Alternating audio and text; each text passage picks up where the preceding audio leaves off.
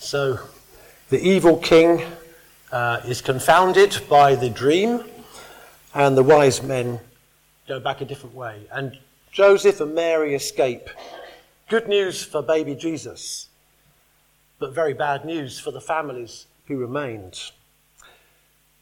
It's a reminder, a constant reminder of the evil in our world, that many people this year have experienced bad news, often due to the evil of other people. So tonight we're thinking about good news or bad news.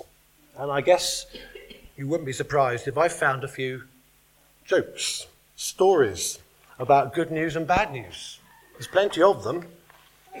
How about this? Doctor, I have some good news and bad news. Okay, give me the good news first. You have 24 hours to live. How is that good news? What's the bad news then? Doctor, I've been trying to call you since yesterday.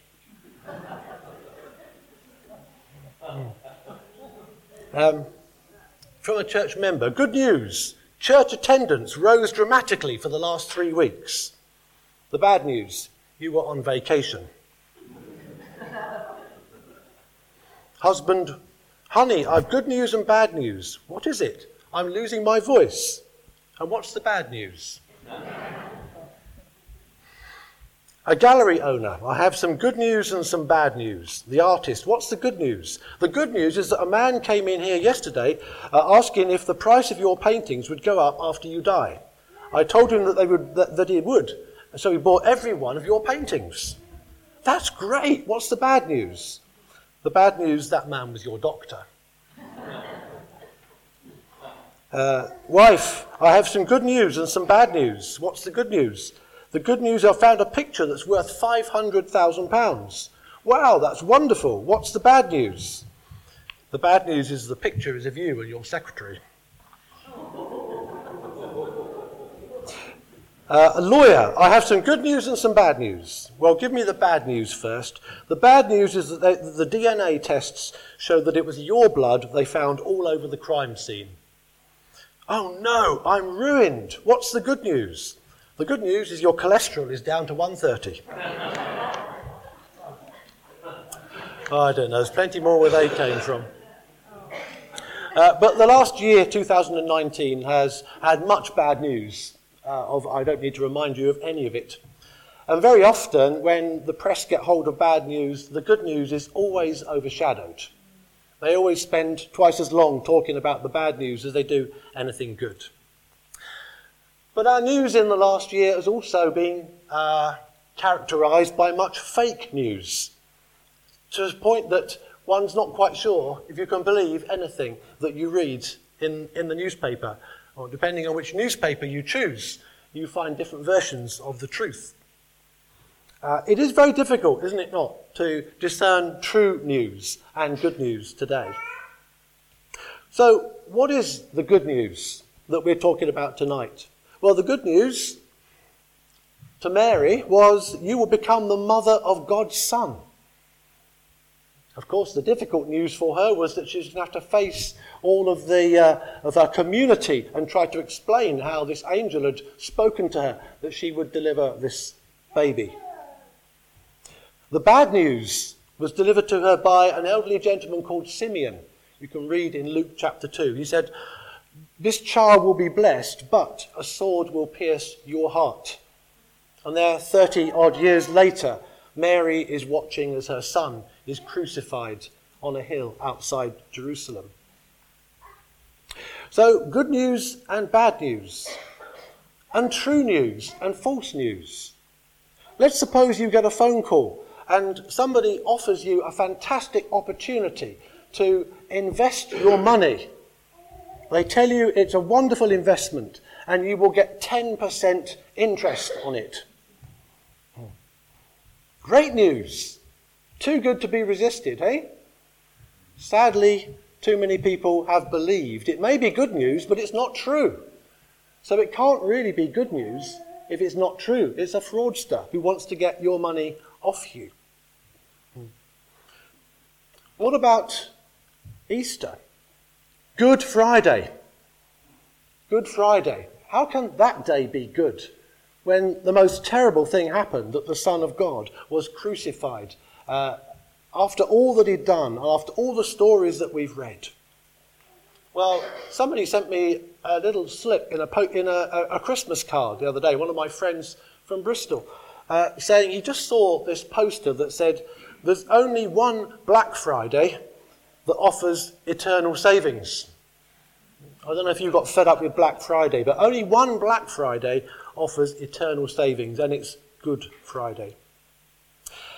You see, for it to be good news, it must also be true news. And so the question for us tonight is the news of this story we've been listening to, is it good or is it bad? But equally fundamentally, is it true or is it false? This story that has been passed on for 2,000 years, and there are countless millions of people across the world who call themselves Christians, who have believed this story, and it has completely changed their lives. You see, there are plenty more good offers, but are they true? Are they true? Christmas is a time for good news, but what we need to do is to discern the true story from amongst the tinsel and the glitter. Now, a few weeks ago, somebody who's sitting here tonight, Robin, read out a wonderful poem by John Betjeman. And if you want to go on our church website, you can hear Robin read that poem. But I'm not quite as adequately going to read the last 3 verses of this poem. It's quite an old poem now, but these 3 verses are so true, aren't they? Here it goes. And is it true, this most tremendous tale of all, seen in a stained glass window's hue, a baby in an oxen's stall, the maker of the stars and sea, become a child on earth for me? And is it true? For if it is, no loving fingers tying strings around those tissued fripperies, the sweet and silly Christmas things, bath salts and inexpensive scent, and hideous tie so kindly meant. No love that in a family dwells, no carolling in frosty air, nor all the steeple-shaking bells can with this single truth compare, that God was man in Palestine and lives today in bread and wine.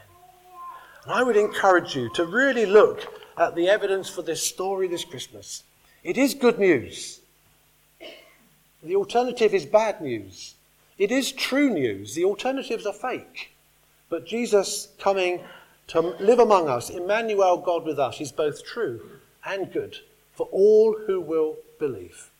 And I hope that you do find the truth of this story, and that for the rest of your lives you might live based on that truth and build on the true foundation of Jesus born in Bethlehem. Now, I did say that across the world there is lots of bad news. We are so fortunate, aren't we, in this country? Even on the Somerset levels, most of us here might have had the inconvenience of a small detour to get here today. But at least most of us have got a house left. But there are many people across the world who are not so fortunate. I'm going to take you now on a short journey to Afghanistan. And Afghanistan is a very dangerous country. It's a very poor country. We've heard quite a lot about it, not recently, but it's faded into the background. But BMS, that's the Baptist Mission Society World Mission, are working in Afghanistan. Their workers have to work very carefully because it's a dangerous country to work in. But here is an appeal which, if you would like, in a few moments after this short video, to give towards the BMS Christmas water appeal, then there are some envelopes on your chairs. So please watch this small short video.